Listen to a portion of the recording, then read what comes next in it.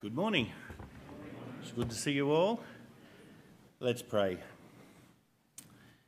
Heavenly Father, this morning, as we turn our attention to your word, we pray, Heavenly Father, you might take distractions from us and you might enable each one of us to hear your voice, that understanding why you have caused this to be written for us and how our lives ought to be shaped by it, we might live as your faithful people.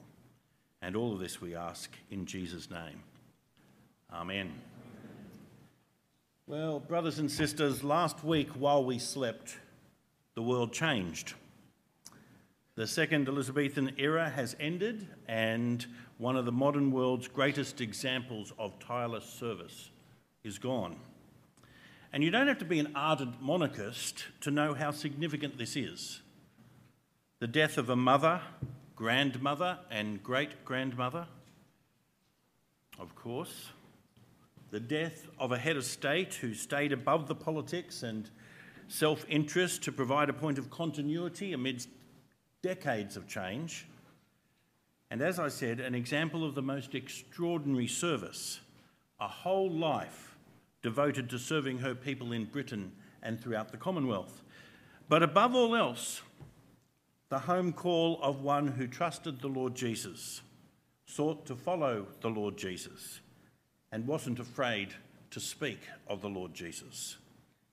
There are many things, many significant things that will happen in your lifetime. But one of them most certainly will remain the death of Queen Elizabeth II. It is a landmark event, and we have much to thank God for in her. It's almost ridiculous for me to point out that not every leader is like that. Self-interest is much more common than self-sacrifice. Corruption, on a small or on a large scale, is more common than integrity. Blaming others is more common than acknowledging your own fault, bearing the blame for what you've done or allowed to be done. We've seen that recently in the Australian Parliament, haven't we? And in the British Parliament as well. But then we've got to realise that that's not just something which characterises our leaders or those in the public eye, it's something common in us. Blame shifting is something each one of us is quite practised in. It enables us to live with ourselves. It enables us to cope. Like you, I suspect, I don't like accepting blame. I'd rather it be located somewhere else. It's something I inherited from my parents, their parents, all the way back to my very first ancestors. The woman whom you gave to be with me, she gave me the fruit of the tree and I ate. The serpent deceived me and I ate. But then I've just done it again myself, haven't I? The problem with not accepting the blame is that without doing that, I won't really repent, will I? After all, I won't believe I need to, since it's someone else's fault. Someone else is to blame. If my wife is the one to blame for the argument we've had, then I don't really need to change anything. I don't really need to repent, she does. If my senior minister is the problem, if he's the one to blame for the tension between us, then I don't really need to change. There's no decision for me to make. The one that needs to change is him. It is important to face up to blame and to take the appropriate action in the light of it, which is why I think Matthew takes time to give us the details about Jesus' trial before the Roman governor, Pontius Pilate, in Matthew 27.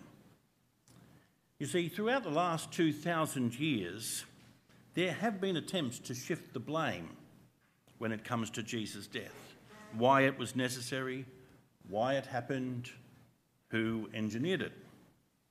The Jews have been blamed for Jesus' death, Christ killers, and pogroms, persecutions, attempts at genocide have all been justified by an appeal to the words in the passage that we'll be reading this morning, taken out of context, of course. The Romans, personified by Pontius Pilate, have been blamed for Jesus' death. Corrupt government, institutional brutality, they're to blame. But Matthew wants you to look more deeply than that. And God wants us to face the terrifying reality that the blame might just lie somewhere else. And there's a decision each one of us need to make. Because only then will you see hope. The brilliant hope that might not be so obvious at first, but which changes everything. So would you turn with me to Matthew 27, if you haven't already, and let me read from verse 11. Jesus stood before the governor, and the governor questioned him, saying, "Are you the king of the Jews?"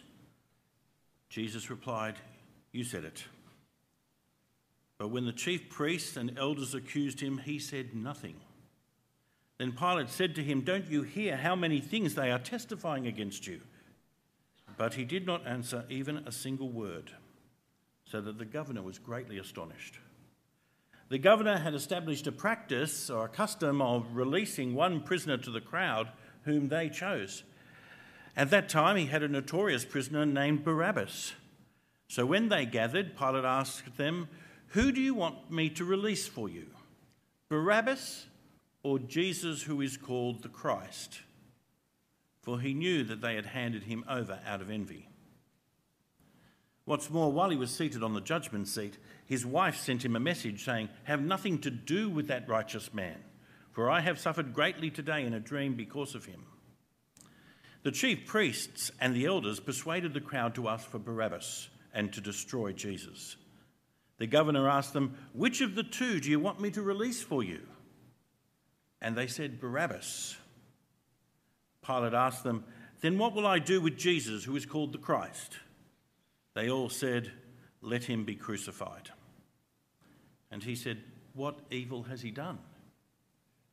But they cried out all the louder, "Let him be crucified." Pilate, seeing that he was gaining nothing, but rather a riot was brewing, took water and washed his hands before the crowd, saying, "I am innocent of the blood of this man. See to it yourselves." And all the people said, "His blood be upon us and upon our children." Then he released Barabbas to them, and having flogged Jesus, he handed him over in order to be crucified. This morning, let's look at this passage in three parts before asking ourselves the question, who is to blame? We'll look at the silence of the king, the substitution of the criminal, and the spinelessness of the governor. Firstly, the silence of the king. You'll remember from last week that immediately before this, there occurred the three little trials. The trial of Jesus before Caiaphas, which was really the trial of Caiaphas, in the high priest's residence in the dark of night. The trial of Peter out in the courtyard amongst the servants, still at night. And the trial of Judas that ended in his suicide. But now we come to the main event. All the rest was a preliminary in some sense. We finished off, you might remember last time, with they bound him and led him away and delivered him over to Pilate the governor. They had to take him to Pilate because they knew they couldn't get rid of him publicly in a way that exposed him as the charlatan they believed him to be on their own. After all, Judea was occupied territory. It was a province of the empire. In this place, only the Romans could decide matters of life and death. So if they were to get rid of Jesus, then the Romans must do it. Pilate must do it. So they took him to Pilate. In the early hours of that Friday, Jesus stood before the governor. And the first question that Pilate asked him shows how the priests and the elders had recast the charges against Jesus to attract the attention of the Romans. "Are you the king of the Jews?" Pilate asked. What had begun as a religious charge, blasphemy, in the previous trial, had been turned into a political charge, treason, for this one. The Jewish leaders knew Pilate would not be interested in charges of blasphemy, but if someone was claiming to be a king, if someone was potentially a rival to Caesar, he'd have to do something about that. I'm sure you noticed as the passage was read, the times Jesus spoke and the times he refused to speak. He answered Pilate's question, but he would not defend himself against the accusations of the Jewish leaders. He refused to defend himself. He was not trying to get out of this. But he did take the opportunity to confess his own royal authority before Pilate. "Are you the king of the Jews?" Pilate asked. The very way he asked the question showed he did not believe it. "Surely not. Not you, not this unimpressive figure standing in front of him. Are you the king of the Jews?" And Jesus gave the same answer he'd given when he was put under oath by the high priests hours before. "You said it." In other words, your words are true even if the meaning you attach to them isn't.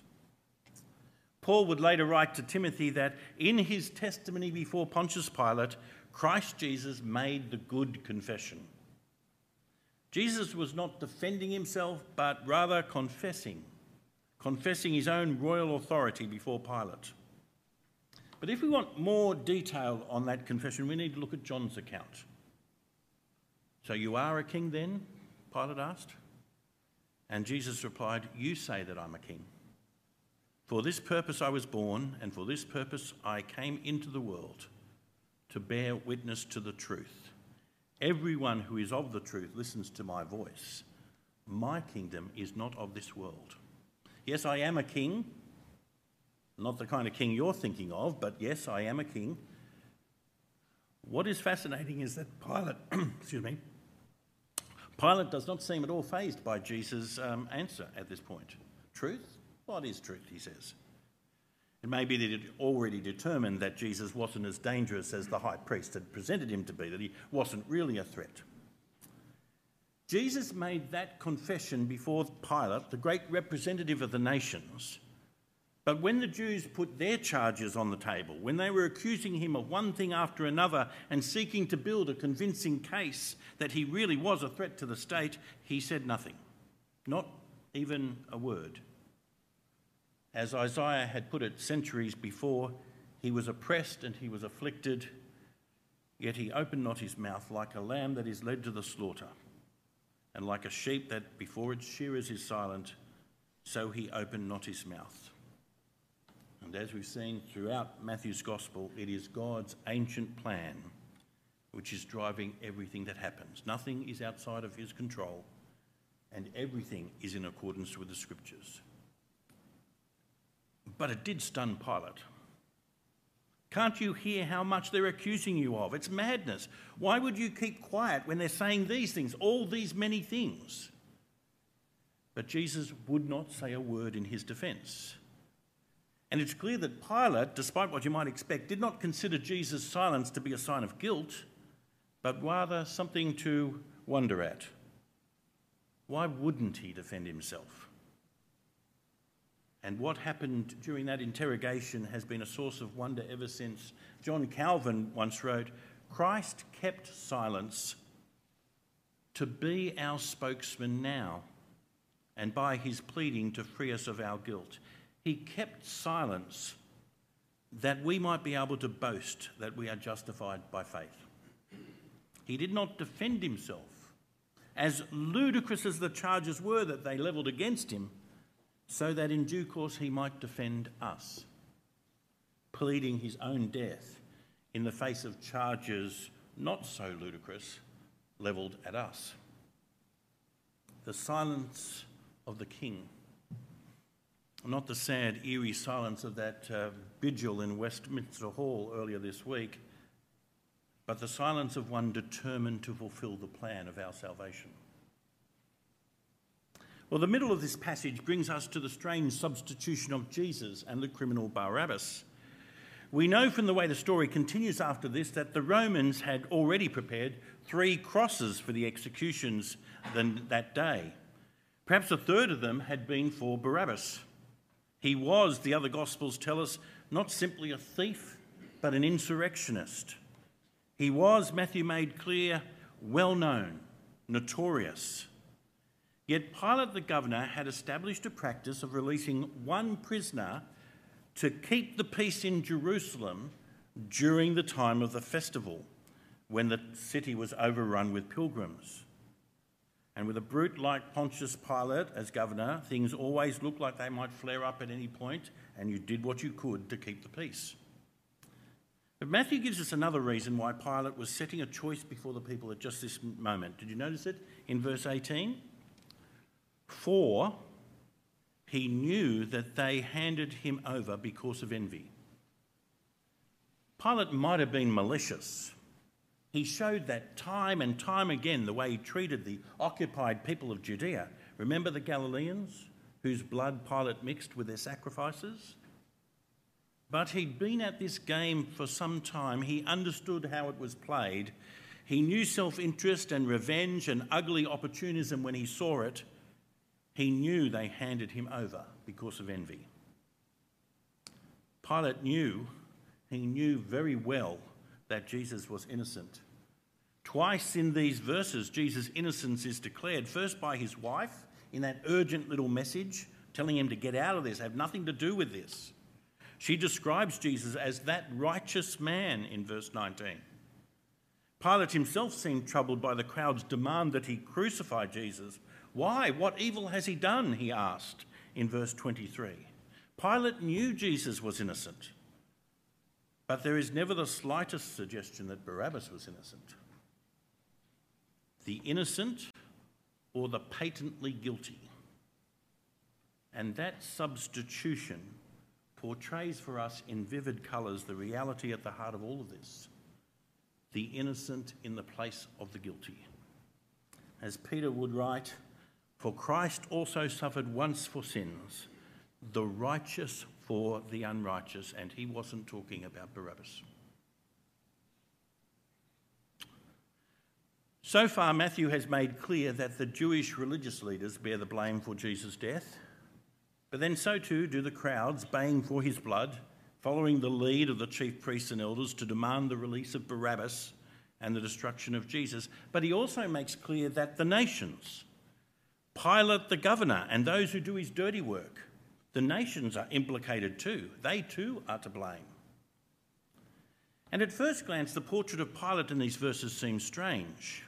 I've already mentioned he had a reputation for atrocity. Time and again, he provoked the Jews with a high hand. He could do whatever he wanted. He was far away from Rome. He was in the sticks. No one would ever care. But we know from other sources that at this particular moment, Pilate was more vulnerable than he had been before. News of his cruelty and incompetence had reached Rome, and his great advocate there, a man named Sejanus, had recently fallen from favour. Before too long, Pilate would overstep the mark again and he'd be recalled to Rome. He would only survive because the emperor died before he got there. So perhaps at this moment, Pilate just could not afford a major disturbance in Jerusalem during the festival. Pontius Pilate was no coward, but on this particular day, he is spineless. He knew that Jesus was handed over because the chief priests and elders were settling a score. There was no case against Jesus. He was not the threat to Rome you tried to make him out to be.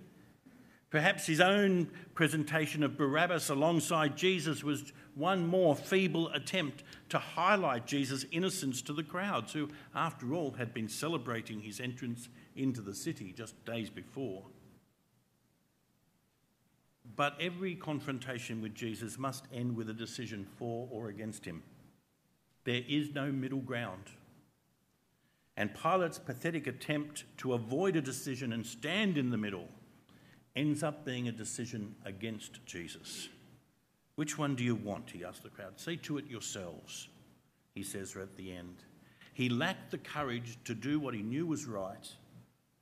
What he would do that day was not done out of a desire for justice, but in order to keep the crowds calm, to avoid a riot. And once again, that's not all that unfamiliar to us, is it? Leaders not standing resolutely for what's right, but bending to accommodate to the loudest voices. The Jewish leaders, the crowds, the nations in the person of Pilate, everyone connected with Jesus' death is guilty. Everyone connected with Jesus' death is to blame. But there's one last little thing to notice. Did you notice the change of language in verse 25? When those infamous words were uttered, his blood be upon us and upon our children. Throughout these verses, Pilate has had his eye on the crowd. His Passover amnesty, if we're going to call it that, was for the benefit of the crowd in verse 15. The chief priests and the elders persuaded the crowd in verse 20. Pilate washed his hands in front of the crowd in verse 24, but look again at verse 25. Who is it that says, "His blood be upon us and upon our children"? It is the people. Why change to that word at this crucial point? It's not an especially technical word. It's not as if every time it occurs it has a special meaning. But Matthew makes a deliberate change at this point, and I don't think we're meant to gloss it over. When Christ suffered once for sins, as Peter put it, the righteous for the unrighteous, it was not just for Barabbas.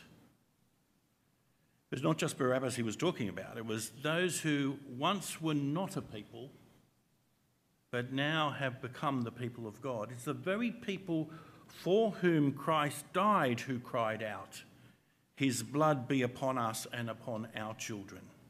See, we are implicated too. We share the blame. We can't just stand at a distance and say, "Oh, it was the Jews who did it," or "it was the corrupt leadership that did it," or "it was the imperialistic, colonising Romans that did it." We too are to blame. It was my sin that held him there until it was accomplished. It's important that we don't try to shift the blame at this point so that we realise with full force that we too need to repent. Every confrontation with Jesus must end with a decision for or against him. And none of us can avoid that, no matter how clever we try to be. Peter made that point forcefully when he stood in Solomon's portico some weeks after the resurrection. He reminded those people, some of them might have been there on that day before Pilate and others would not, "You denied the holy and righteous one and asked for a murderer to be granted to you, and you killed the author of life, whom God raised from the dead." And he went on to call them to repentance. Jesus was silent. He did not defend himself so that our salvation might be accomplished.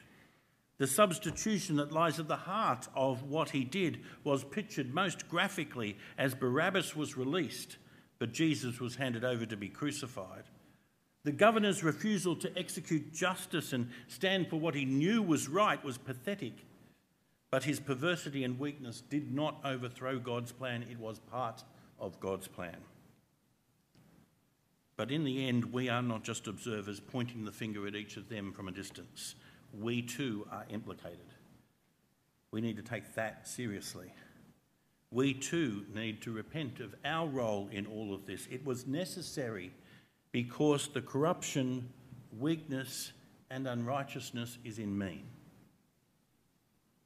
And when we see that, and when we cry out for forgiveness and repent of that, we discover that the blood poured out on the cross, Jesus' blood, does not in the end condemn us. It is the way he saves us. Will you pray with me? Our Father, we thank you for the Lord Jesus, for his faithfulness and for his great confession standing before Pilate.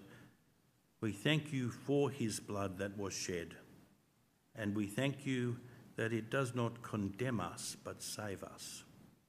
Thank you for that, in Jesus' name.